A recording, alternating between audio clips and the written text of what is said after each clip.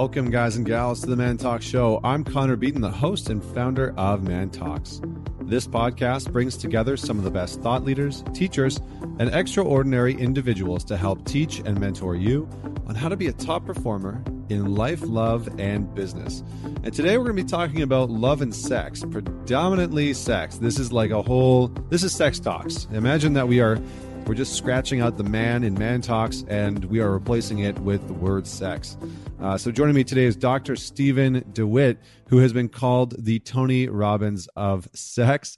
And once you hear him talk today, I think you'll understand why, because he really understands sex and really gets it. And we're going to dive into quite a few different topics here. He's been featured on CTV Morning Live, Showtime, Men's Health, eTalk. So many different platforms. He's got an incredible journey, incredible story. He does a lot of public speaking, coaching, has written a book about this topic that we actually don't talk about the book at all on this episode, but if you want to check it out, it is on his website.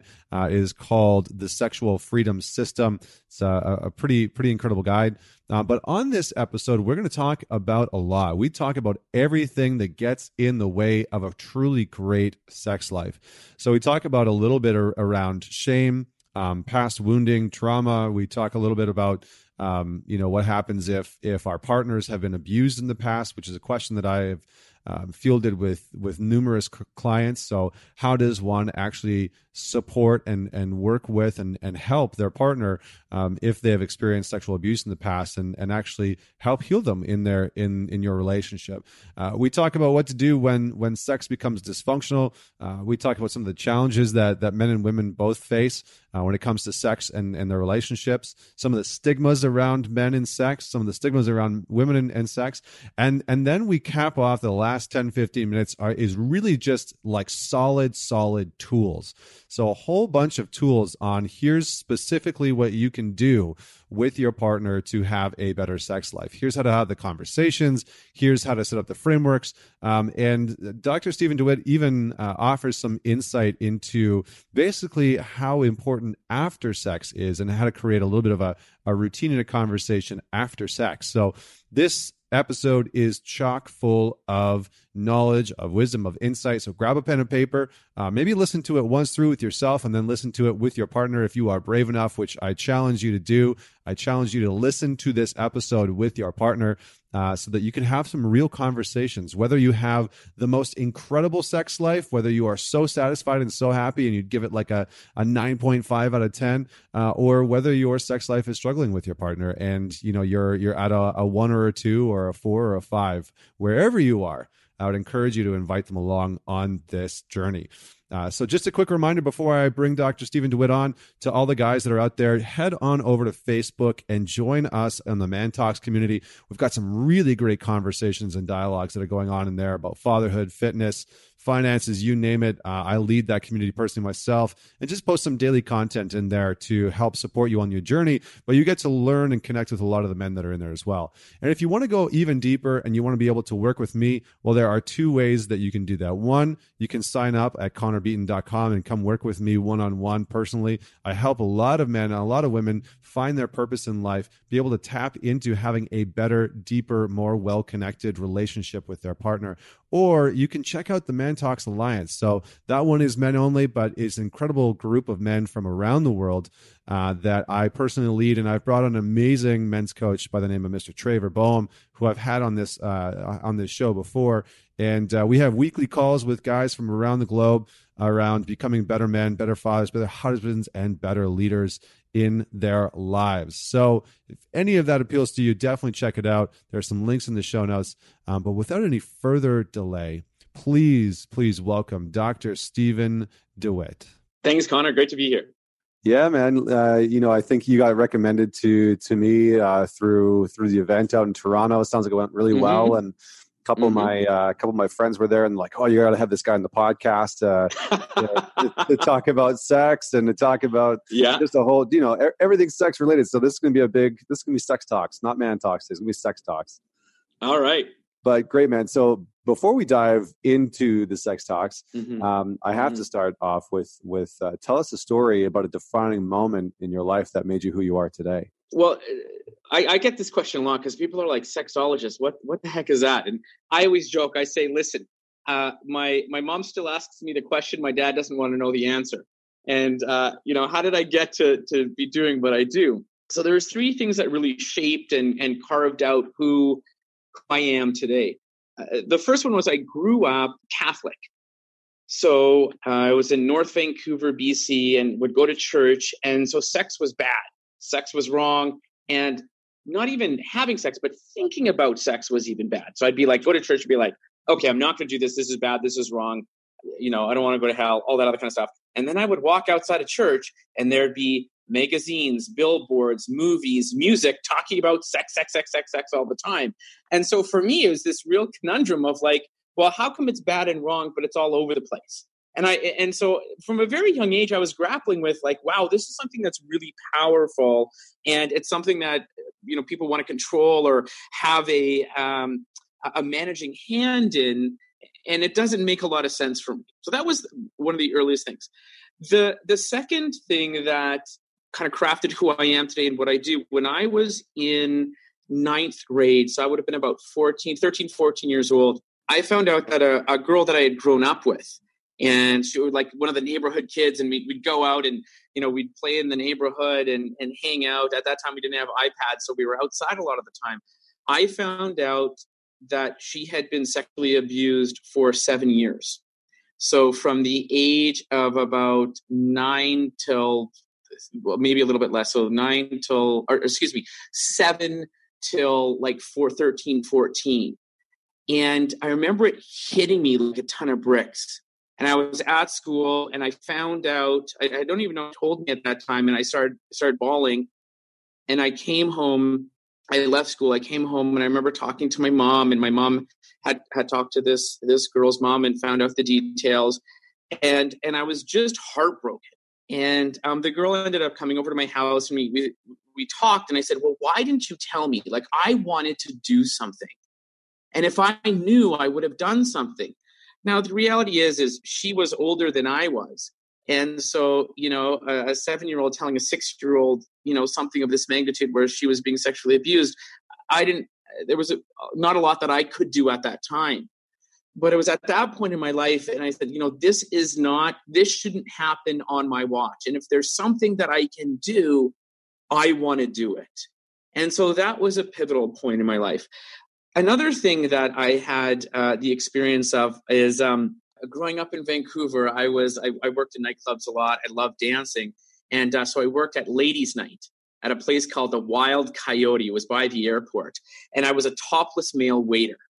And my parents were very, very proud of me. You can imagine, Connor, right? Yeah, I didn't know that was a thing. I didn't know that was a thing. It's amazing.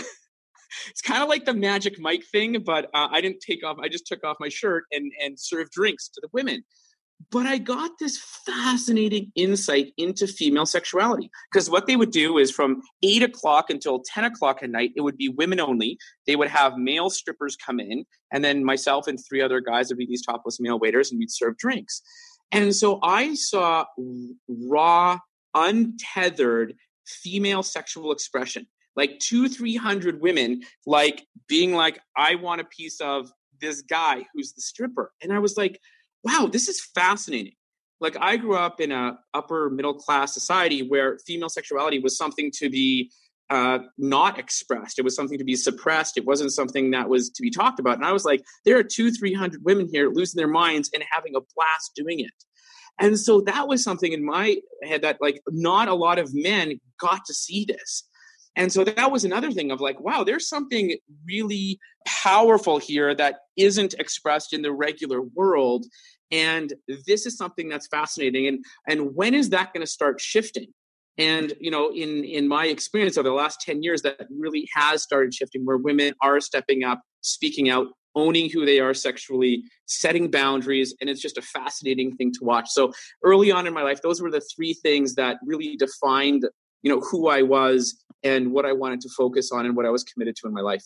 Yeah, awesome, man. I mean, it's interesting, right? Because men and women both have their own type of sexual shame, which I'm sure that we'll dive into here. But but really societally, women have quite a lot of sexual shame, and it shows up in the narratives and the conversations that we put towards them.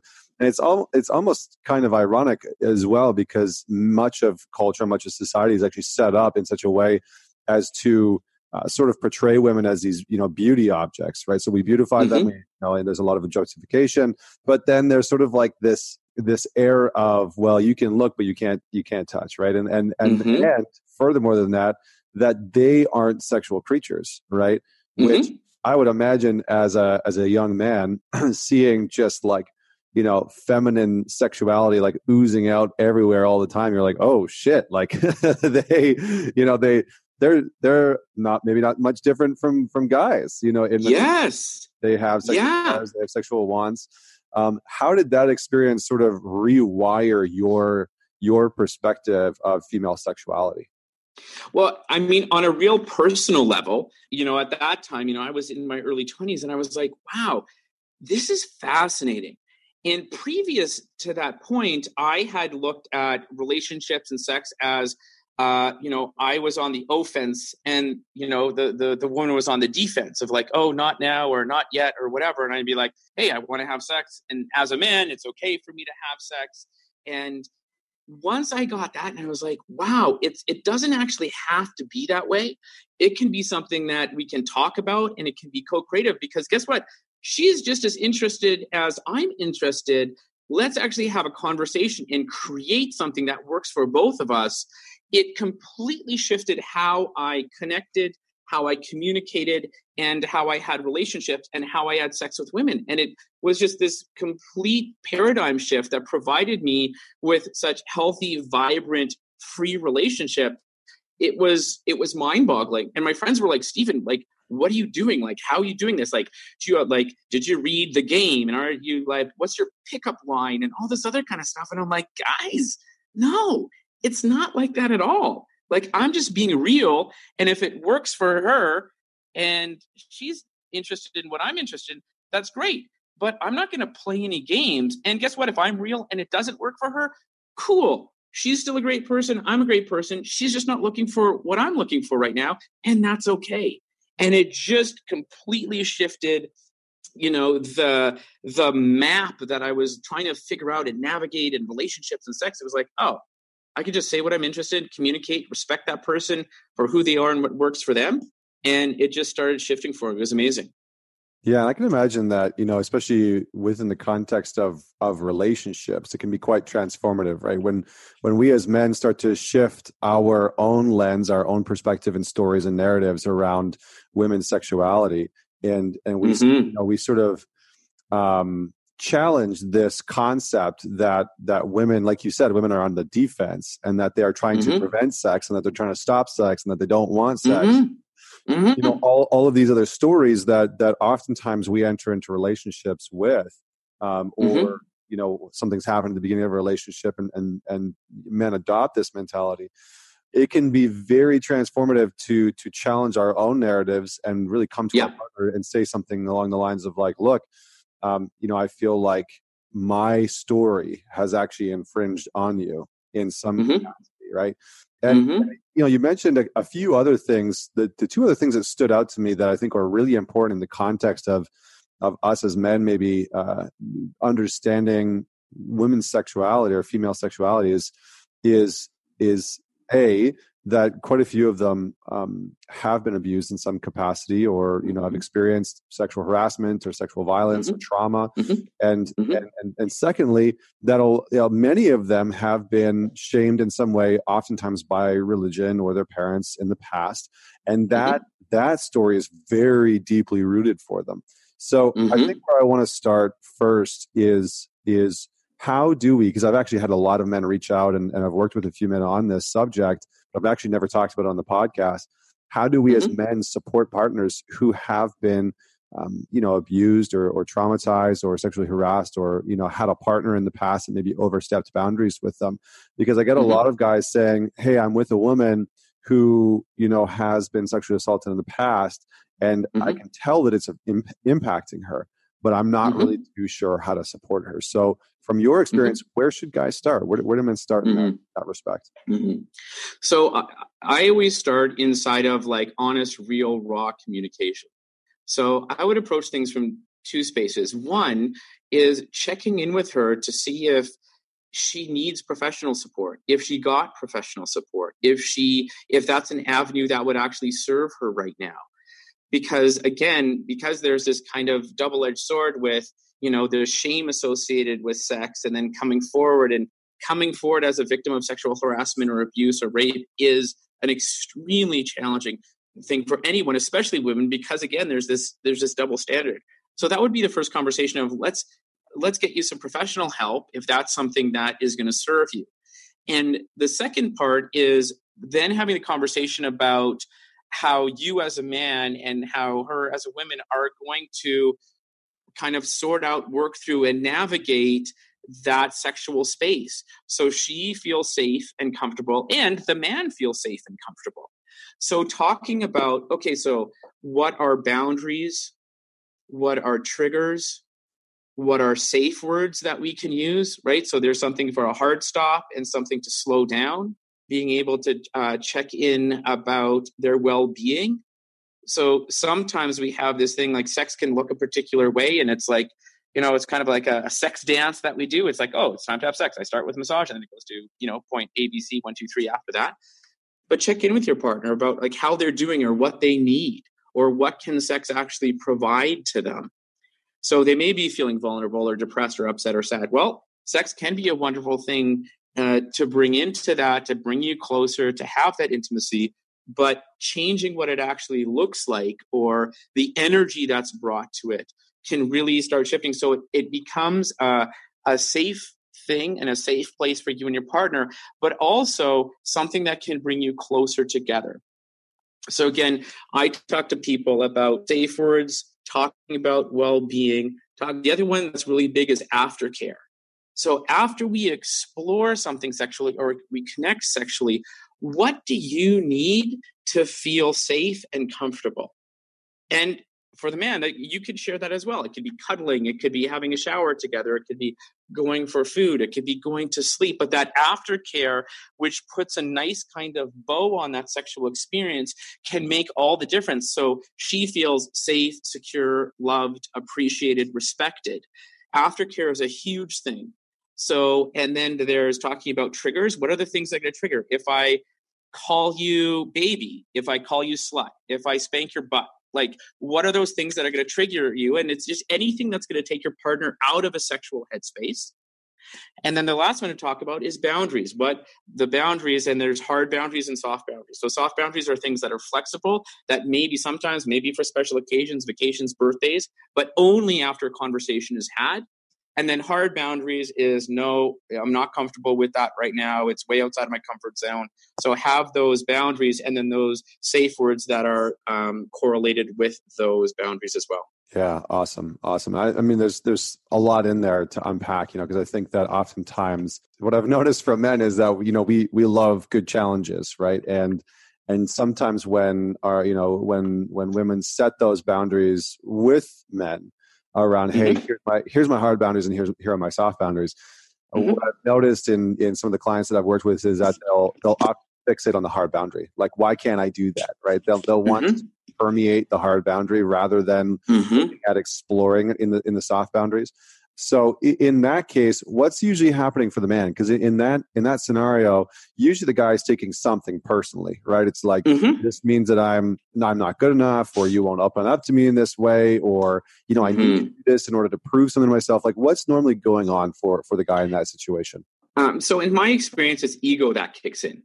Right. And there is also a level of selfishness. It's like this or like this is about me, or it's a conquest that I have to have, or I'm such a great guy, or I love you so much, or I'm such a great lover that I'm going to be the one that makes the difference, that provides you the freedom, that has this breakthrough, that you're going to experience this pleasure. I often find that men are operating from the past. Meaning, I had a past partner that did that, and she really liked that, or something happened here, and this is how we worked through it, rather than actually being present with their partner and finding out what works for her. So one of the keys, or what I call the golden tickets to great sex, is coming from a contextual place of what's going to have my partner be comfortable. Because if she or he, depending on your preference, feels any kind of pressure or weirdness or judgment around what's going on, they're going to start shutting down or having their defenses up. So if someone's looking at like, hey, this is something, maybe there's a hard boundary for a partner, but it's something that you really like or you really enjoy or really turns you on, like how do you navigate that space? It's not about challenging that or trying to, like, I love the word permeate that boundary. It's like, okay, what's underneath that? What's going to have them feel comfortable? And it's not about, one of the other things that I find in talking with couples, and specifically men, is there's like a timeline. Like they're playing the short game. It's like, how do I get what I want as quickly as possible? Rather than, hey, this is something that's there. And I know if I try and put pressure or go this way, she shuts down and it doesn't work. What is it going to take for her to feel comfortable, for us to develop trust, for us to have that, not for the, hey, because I want to, permeate that boundary, but I just want us to have that ability to talk, to work through things, to have that type of connection where that fear or that anxiety or whatever is there for her is lessened when we're together.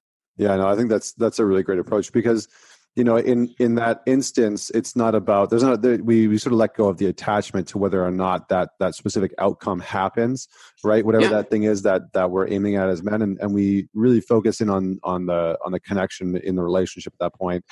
And, I think we also have to honor that working through trauma and working through really deep-seated shame happens in incremental steps. It doesn't happen all at once, right? Like I think oftentimes, if a man hasn't experienced sexual abuse, but his partner has, he will sort of sometimes take it as approach. Like I've had a client that was like, well, we talked about it, and we played around in this area, and she was able to open up a little bit, and afterwards she was very emotional, et cetera, and but she's still not over it. Like I thought that would be it.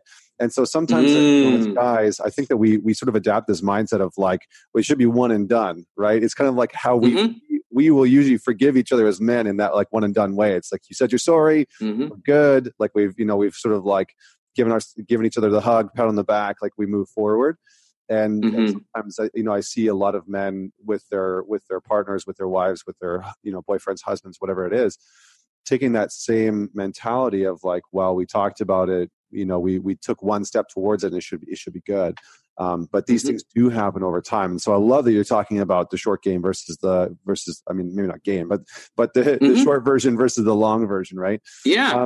Let's circle back around to the religious shame, because I think one of the things that I've noticed for a lot of people is even if they continue practicing the faith that their parents sort of brought into the household that they were raised in, there can be a lot of sexual shame that carries forward, whether they've rejected that religion or they're carrying it on. What have you seen in your experience with your clients, with yourself? How does that religious shame normally show up? What does it look like? What does it sound like? How does it impact our relationships? So in my experience, it's a lot of internal dialogue that shows up for people. So it's feeling guilty. It's feeling dirty. It's feeling unclean. It's feeling, like a slut or like a dog, or, sometimes it's like, I'm going to hell. Like or someone, the other thing is this overwhelming fear that someone's going to find out. Like you're talking to your mom or you're talking to your dad, and somehow they're going to like sense that you've done something. So a lot of that is this internal conversation where we manifest these conversations inside our own heads, and those feelings of like generalizing, like darkness, like unworthiness, cleanliness, excuse me. And those are some of the things that show up for people because it's not pure or the right way, or the way it's decreed by that various religion. And it can be one of the most challenging things to deal with. And I work with people from all sorts of different faiths and very strict or fundamentalist views. And for me, it's around when I work with people, my positive is what's called a sex positive approach. So accepting people for how they are. I'm not dictating who, how, or how often people should have sex. That's up to them. But inside of what they're committed to, sometimes some of those messages that they've received in those formative years and those formative incidences around sex get in the way of them connecting with their partner or partners the way they want to now. So then how can I support them in saying, okay, well, you want to, practice this faith and this is your religion? Wonderful. And what ways or what are the avenues that we can explore to have you still honor that, but still have you having that vibrant, healthy, fun sexual connection with your partner? And so we, write everything down. We go through it. We, these are the ones that actually serve us now.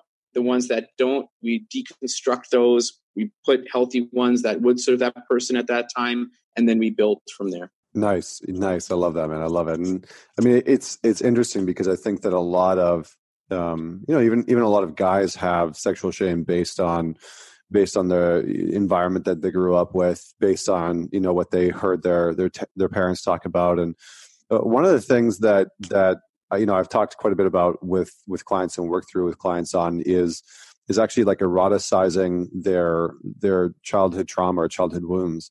And so oftentimes, when let's just say that they had a very like enmeshed codependent mother who, was always sort of around them, and they start to sort of eroticize and fantasize about being excessively dominant, excessively controlling, sort of aggressive with women sexually. And they start watching very aggressive porn. It's interesting because it can be an access point for a huge amount of healing, not necessarily to go down that path. But how have you seen this show up in the work that you do? How have you seen men specifically sometimes sexualize or fantasize around their wounding, around their childhood? Yeah, it's a fascinating area inside of the work that I do of exactly that, of having something that was wrong or bad now be something as a source of pleasure and something that is arousing and something that feels good. And associated with that can be shame of like, why do I feel this way? Or why is this like this? Or why is my partner like this? And I always like to share with people, well, listen, we can do a bunch of archaeological work and dig through all that stuff. And some of the work that I do, it's necessary to do. But why don't we create something where it's architecturally driven? So what are we creating? And how does that work for you right now? And so sometimes it can be a really healthy thing. Now, one of the, fundamental things in any kind of sexual relationship is consent.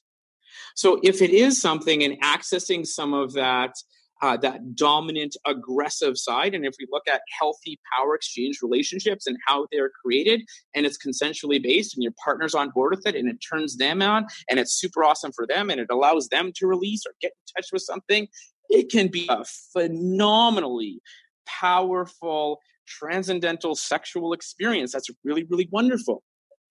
Now, on the flip side of that, you have people that haven't done the work, don't know how to communicate, aren't aware of consent and what that actually looks like in a real sense, just puts them out as, well, I'm a man, so of course I'm dominant. So when then people are starting to navigate kink or power exchange relationships and they're new to it, they don't know what that is, but the man's like, of course I'm dominant. Look at me. I got bigger muscles than you and I am stronger and I am taller. And their partner, for example, this would be a woman, doesn't have the muscle mass, isn't as tall, doesn't carry the weight. And she's like, well, I'm submissive. And they don't know how to navigate that space together. And then that's when things can turn ugly quickly because there aren't boundaries. There isn't that conversation. There isn't that commitment to consent. And that's where things can, get into that area where we're trying to hear about abuse and crossing boundaries and all that other kind of stuff. So it can be something that's really good and can be an access point to people and something that's very healthy. And sometimes people try and access that and use that as a source of expression without having that consent conversation and talking about the safe words, boundaries, aftercare triggers, all that other kind of stuff. And that's where you get into really challenging situations.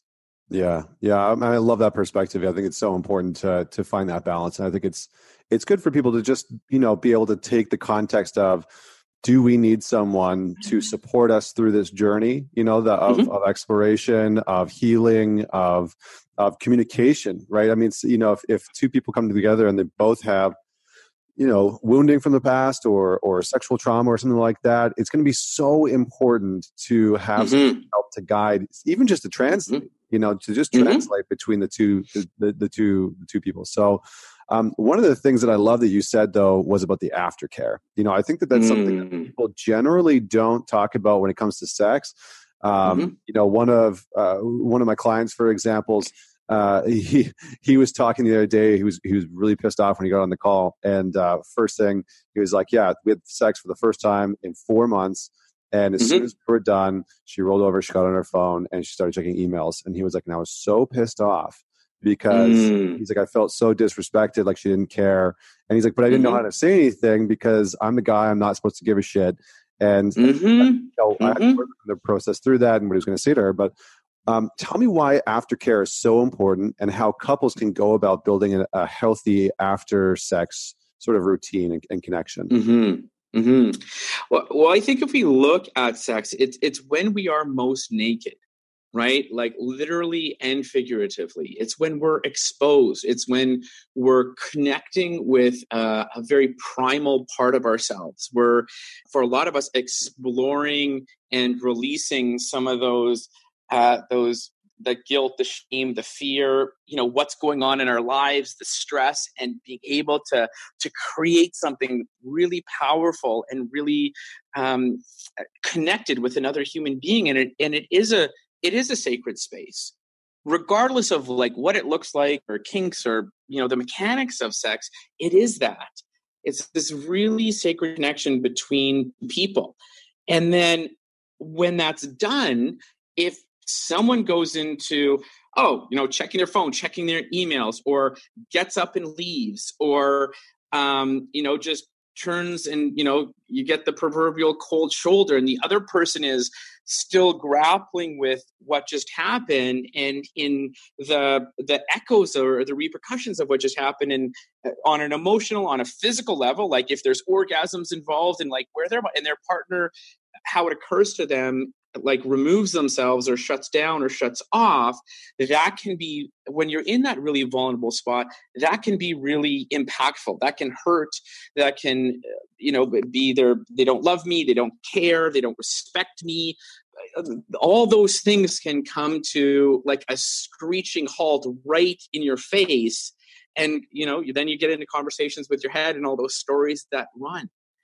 And so that's why it is so important to have that aftercare practice, and with couples to do this. And let's be clear, one of the keys to being a great lover is have aftercare there. And I don't care if it's a one night stand. I don't care if this is your partner for 25 years. This is something that can be powerful, because I always like to say that great sex happens the next day. People are like, what do you mean great sex happens the next day? It's the next day when you're walking on the street or going to work or driving the kids to soccer practice, that you're thinking back to the sex that you had, and you're like, oh yeah, that was amazing. I want more of that. That was super hot. I want to text them, right? But I think a lot of us, and I can speak for myself, has been in that situation where the next day I'm like, that wasn't very good. I shouldn't have done that. I don't feel really good about that. And a lot of that can be, if we go back to the aftercare part, is being with your partner. And so how people can create that is like, hey, listen, like afterwards, what is it? So if it's a couple that's been together for a while, it can be like, after sex, what do you really enjoy? Like, what really works for you? You can ask that question. Depending on the power dynamic inside of your relationship, you can start that conversation.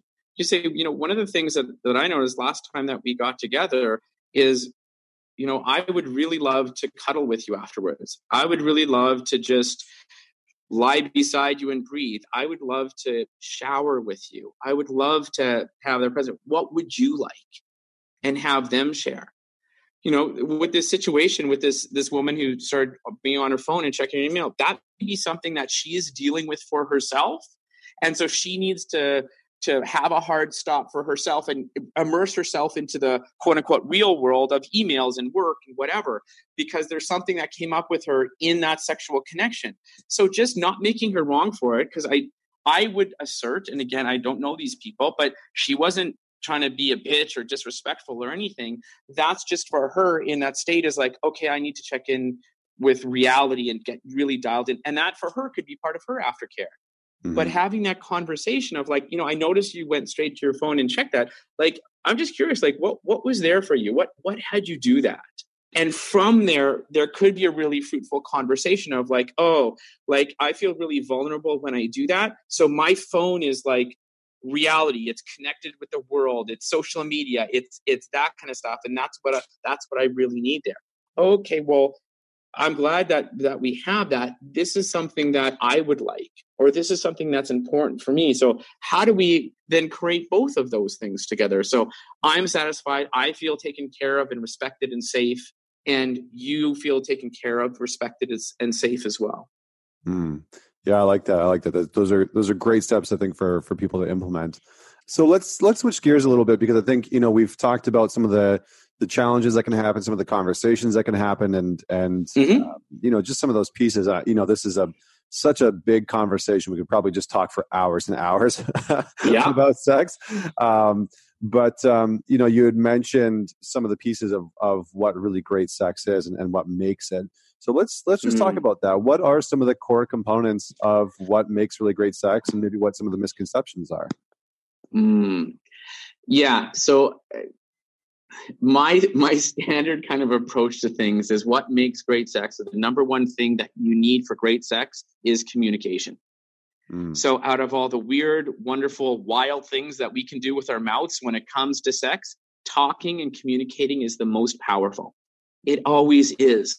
You get a beautiful example of that guy after sex.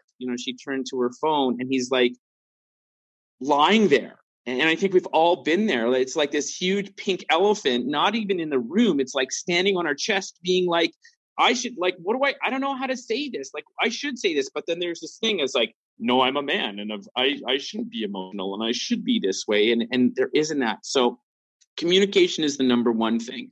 I think a lot of the blocks that come in for men is we have these myths that we've been told, right? So we should always want sex. We always please our partners. We have the biggest penises, and we're always like ready, and we can have orgasms, and it always works the way that we want it to work in relationship to our penis. The reality is we're human beings, and we are a vastly complex network of emotions and psychological, physical, historical, like all these things that come together that create who we are. And we think we're supposed to be sexual robots. So Connor, my phone rings all the time with guys freaking out because, their penis doesn't work the way that they want it to. And they think it's like the end of days, and their partner is like, oh my God. The reality is there are going to be times where we don't want to have sex. There are going to be times where our penis doesn't work the way we want our penis to work. There are going to be times where our partner is not going to be satisfied or happy, or guess what? You're not going to be happy or satisfied with sex. Listen, part of having sex is the experience of having bad sex. That just happens.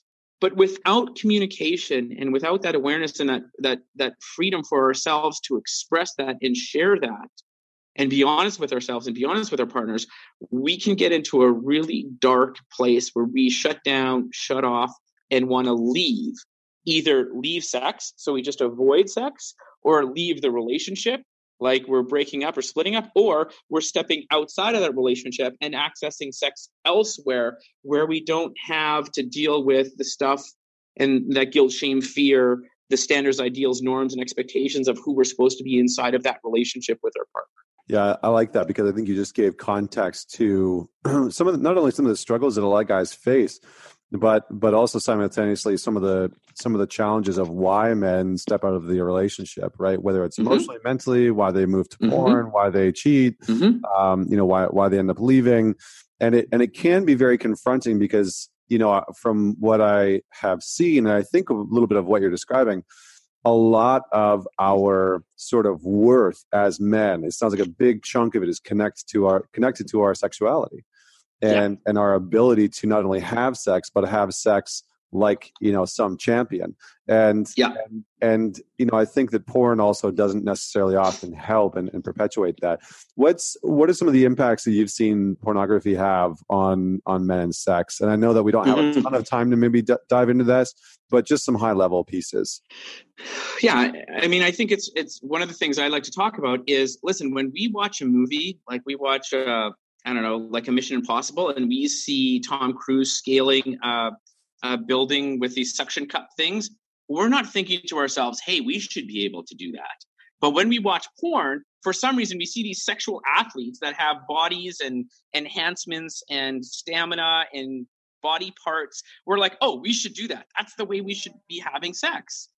And that can really impact men and shape, in the absence of really healthy conversations and sex education and men being real with what's going on, that's going to be our default sex education. And that's going to be the thing of like, oh, it should look like that. I should be able to perform like that. And that's what my actual partner wants, rather than having that communication, talking with your partner for what's really there to be able to create, rather than, oh, this is what he or she wants, and now I actually have to do that. So porn in that way, where it is the default, is something that can be really challenging in relationships. But there's a flip side. It can be something that can be titillating and arousing. You could watch with your partner. If you're curious about what something looks like, you can get an idea of looking at porn. So it's all how it's used or abused can impact a man and his sexual expression and how he feels about himself. Because I don't know about you, but I'm not a sexual athlete. My body, my penis doesn't look like, what I see on porn. And, my partner, it's what matters to her, not what I think I should be, and then give that to her. It's what works for both of us and what's there to create together.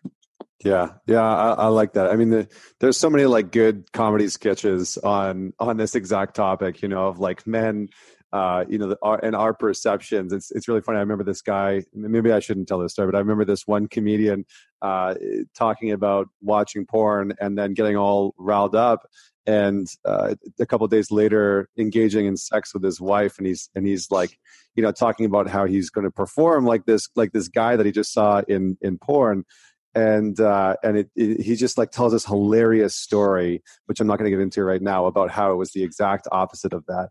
And I think the challenge is that so many men then have shame around that, around not being able to sort of like perform what they see in pornography, or they end up trying to do that, and they're not really present to intimacy with their partner, and they end up missing out on a very important part of it. Yeah, I find when people are so focused on the mechanics of sex, like what it looks like, they forget what sex is. And sex is a vehicle for connection, for fun, for pleasure, for intimacy, for love. That's what it's about. And we get so caught up in the mechanics of it that if there's something wrong with the mechanics, then we start avoiding it. We don't go there. It's like having a car and being like, oh, I don't have power windows, so I'm not going to get in my car and drive to the destination that I want to go. I'm just going to let it sit and just not do anything with it, or go drive another car that I don't have to worry about power windows with. I love it. I love that you just use an analogy with a car and power windows. Yeah. That was fucking great. For sure. Sure. That was so good, man. That was so good. Well, I know that we're having to wrap up here soon. But I would, and maybe we'll just recap at the very end of this about some of the pieces that people can start to implement in their sexual relationship, whether it's with their partner or with their wife or husband or whatever that is. But some of the other keys that you have found that people can start to implement outside of really healthy, open communication. What are some of the things that people can implement specifically within relationships to have a healthier, more connected sex life? Yeah. So one of the big things is let go of the past. So people, when they come to me, they're like, Stephen, we used to have great sex, or it used to be like this, or it used to be like that. I want to get that back. And I'm like, listen, we're not in a time machine. We don't have a hot tub that we can get into and warp back to wherever we were. Right. So letting go of that and saying, okay, listen, you're a different person than you were 5 years ago. Your partner's a different person than they were 5 years ago. So what you've experienced, different things, you've grown, maybe different things, turn you on or turn you off. What are you creating now?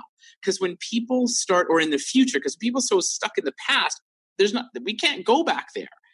So part of that is a contextual mind shift of like, this is where we are now. How do we build something moving forward? And that can often like, oh, so I can't make my partner wrong because they're not the way they were 5 years ago, can really start shifting and open things up. I think that the opportunity is there for people inside of relationships to forgive each other. And that's easier said than done. But a lot of the work that or part of the work that I do is forgiving. And so an exercise that I have couples do is write a letter, but from your partner's point of view of what's it like to have sex with you. And it has them kind of, switch, shoes. If you're standing in your partner's shoes, what's it like having sex with you? And they got to do that digging and be like, oh yeah. And they've said this, or they shared this, or I get this feeling from them, and really starting to own what that is. And from that place, writing that letter can be like, that's the first step of having that awareness to be like, oh, okay, I can forgive you for being this way because I see how I've been a cause, or I've been a source of that. The next thing that's a big shift for people, and you started kind of alluding it to when we were first talking, of when people can take responsibility. When I have people come to me and they're like, it's my partner, hey, Stephen, my partner's doing this or whatever. I'm like, listen, your partner's not here right now. We're not talking with your partner. You are, 50% of this relationship. But if you can start taking on that you're 100% responsible for how the relationship goes, things can start shifting. And people initially are like taken aback. What do you mean 100% responsible? Like, they're there, they got to this, there. And again, it's always that energy is pointing outward. And people can start shifting of like, oh, okay, so what kind of power do I have? How can I start shifting how I'm being? How can I take a step up inside of the relationship? And I use the analogy of steps a lot with people. When you take a step up in your relationship, your partner can't, is standing on a different level that they can't interact with you that level. They're forced to step up. And they're like, oh, Connor's not being a dick anymore. Connor's not doing that. Oh, he was really, that was different. Oh, and then there's an opportunity for them to step up. Well, oh, he stepped up there. I'm going to step up. So rather than getting caught in this, quagmire or swampiness of blaming the other person and making the other person wrong, is how can I own this? How can I step up in my relationship and be a leader, and then have my partner meet me there, and then keep taking a step up? And then, we start working with people, and then, a couple months later, they're like, oh my goodness, like we're at a different level. And we started way back there, but it started with that person being like, okay, I'm more committed to the relationship than being right. And when we can start letting go of being right, because man, we are so good at being right. Like I got a PhD in being right. I kick your ass in being right. That's where we come from. When we can let go of that and be like, well, what's the bigger picture? What am I committed to? I'm committed to a really healthy relationship. So that may mean I got to give up the right of being right because I want to have that connection, because I want to have that relationship. Nice. I like it. I think one of the things that really stood out for me about what you were just saying is this idea of mechanics. And, I think oftentimes as men, I see a lot of guys fixating on the mechanics, right? That's why the pickup industry, pickup artists were so successful. It's like, I will teach you the mechanics of how to date a woman, get her number, blah, blah, blah. And men are like, yes, this is the answer. It's the be all end all. But the problem is that the mechanics oftentimes aren't the issue. It's the things outside of around that. And so I like that you're sort of pulling the curtain back and saying, hey, listen, if you have really great connection and conversation. If you have good transparency and authenticity and you're willing to explore, you're willing to be wrong, not right all the time, the mechanics actually start to take care of themselves, and you start to explore the mechanics of what your partner wants, right? Yes. Not what, like, Jane Doe or John Doe wanted from 6 months ago, but what the person in front of you actually wants. And that's a magical thing. That's a beautiful transformational thing. It's a huge thing. From, with the pickup artists, I work with clients that have tried that, but listen, that works for a very finite period of time, and it usually doesn't end well. And then they're like, now what do I do? And that ability to realize that, going back to where we started, is like, your partner has this wonderful sexual fantasy land that they want to explore too. So it's not just you trying to get what you want or like have your way or do, but like open up a place where you're like, oh my goodness, I'd like to try this, or this was really hot, but I was never able to do that. Well, why? Well, because I never trusted my partner, or I thought I would feel judged. No, that's great. Let's try that. And you can open up this new playing field where it's not this combative kind of transactional, like you get this, I get this, but it's like, oh my goodness, like I trust you. You're an amazing person. We have this wonderful connection and communication. What do you want to explore together? And from there, you said it, it's magical what people can create. Yeah. Yeah, and that's great. I think that's like a great place to sort of end off with, and a great note to end off with. And I think that you've provided some really, really great tools and context for people that can connect in their partnership, whether they've been married for 20 years or they've just started dating 2 months ago, and they're just sort of figuring the waters out. So that's really great. So listen, man, thank you so much for joining me today. Where can people find more about you? We'll have the links in the show notes, but where can the listeners find more about you? I'm active on Instagram. So if you want to follow kind of my interesting life and different thoughts that I have, so at Dr. DeWitt, DRDEWIT, and then my website, DRDEWIT.com. And, I have books there. I have online programs. And I love working with people. It's one of the pure joys in life where I get a window into a part of people's lives where they don't share with many people, and I get to make a difference, because so many people give up, they get resigned, they get angry about it, and it doesn't have to go that way. So, it's my commitment that all people live a sexually empowered life and they have relationships that work. So, that's why I'm here on the planet, and I love doing what I do. Yeah. Awesome, man. Awesome. I love it. Well, maybe one day I'll just have like 4 or 5 anonymous, like 2 men, 2 women, completely anonymous on the show, and they can just completely open up about, their dysfunction sexually, their challenges sexually, and just sort of like demystify. Because if there's one thing that I've learned around working with people and sex, I'm sure I'd be interested to hear your thoughts on this, is that so many people are dealing with the same challenges, the same issues. And it is so fascinating to be like, man, if you just talk to some of your buddies, I bet you'd find out that he's actually dealing with something very similar, or he might be able to give you insight on how he dealt with it in his past. So really, really incredible. Love the work that you're doing, man. And thank you so much for joining me. So that for everybody that's out there listening, check the show notes. You can check out Dr. Stephen DeWitt's website and Instagram profile. And don't forget to man it forward. Definitely share this with your partner. This is a good episode to listen to. If you're in a relationship, share this with your partner and kind of go through and pick out one thing that you might want to do, might want to try, might want to experience with your partner, just to deepen the intimacy and the connection that you have with them. And until next week, this is Connor Beaton signing off. Join me next week for another inspiring conversation with another inspiring individual.